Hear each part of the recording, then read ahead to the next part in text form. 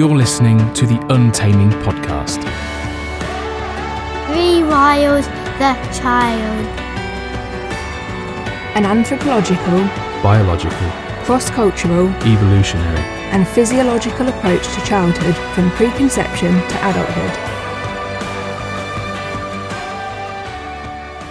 The baby is crying, and so the mother picks up the infant and soothes it. Finds out, why is it crying? Is it wet? Is it hungry? Is it lonely? Is it cold? What's going on? And she soothes it. She strokes it. She calms the infant.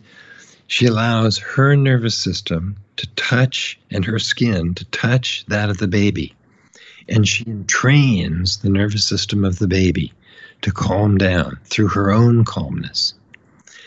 That repeated over and over again, the child begins to internalize that and then begins to learn to develop self-soothing structures in the brain, in the self, and begins to calm itself when the mother isn't there over time. But most babies don't get enough of this.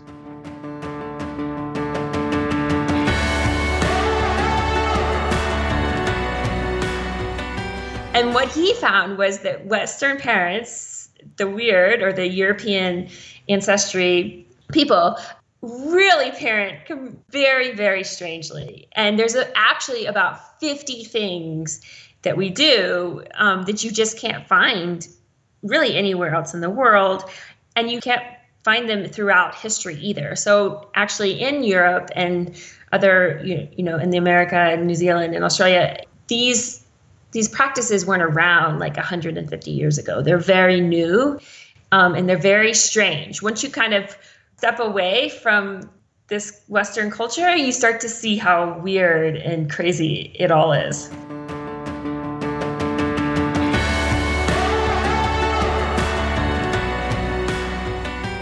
But having my medical background helped me to realize that medicine doesn't know it all.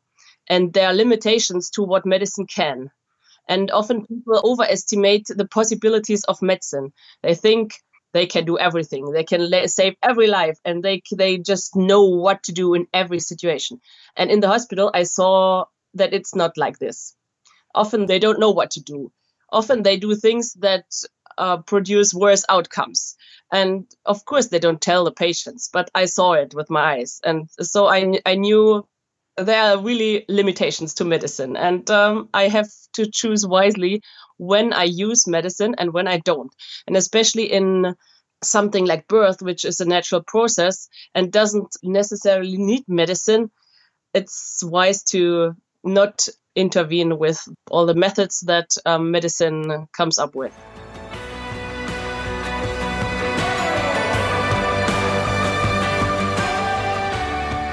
Like, you're getting more chlorine in a shower than drinking a glass of tap water with chlorine, because our bodies don't have that. Transdermally, we absorb quite easily. And when we're drinking or eating, we of course absorb, but there's more filtering systems like the kidneys, the liver, the digestive enzymes, and all of that stuff.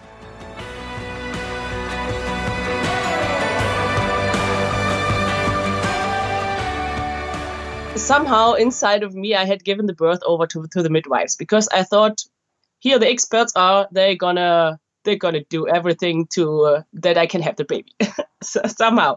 But when after these hours, when I figured out that the midwives don't know what to do either, I was like, okay, I have to give birth to this baby, or somebody else is gonna cut it out of me, and that's not what I want. So I focused back on myself and what my body was telling me, and on me instead of the midwives. And I moved the way that I felt my body was saying I should do. And yeah, in the end, the midwife that I had originally hired, she also came. And yeah, finally we had a baby.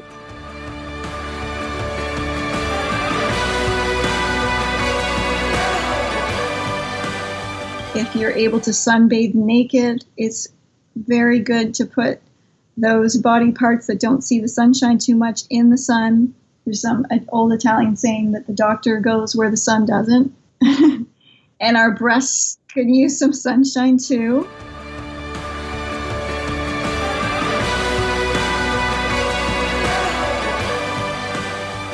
And what happens, and they've shown this in laboratory studies, is that if the mom shoos the child away enough and says, go play, I got to finish this, I don't have time, go watch TV, hands the child a screen, what happens is over time that erodes the child's desire to help. It's almost like a self-fulfilling prophecy.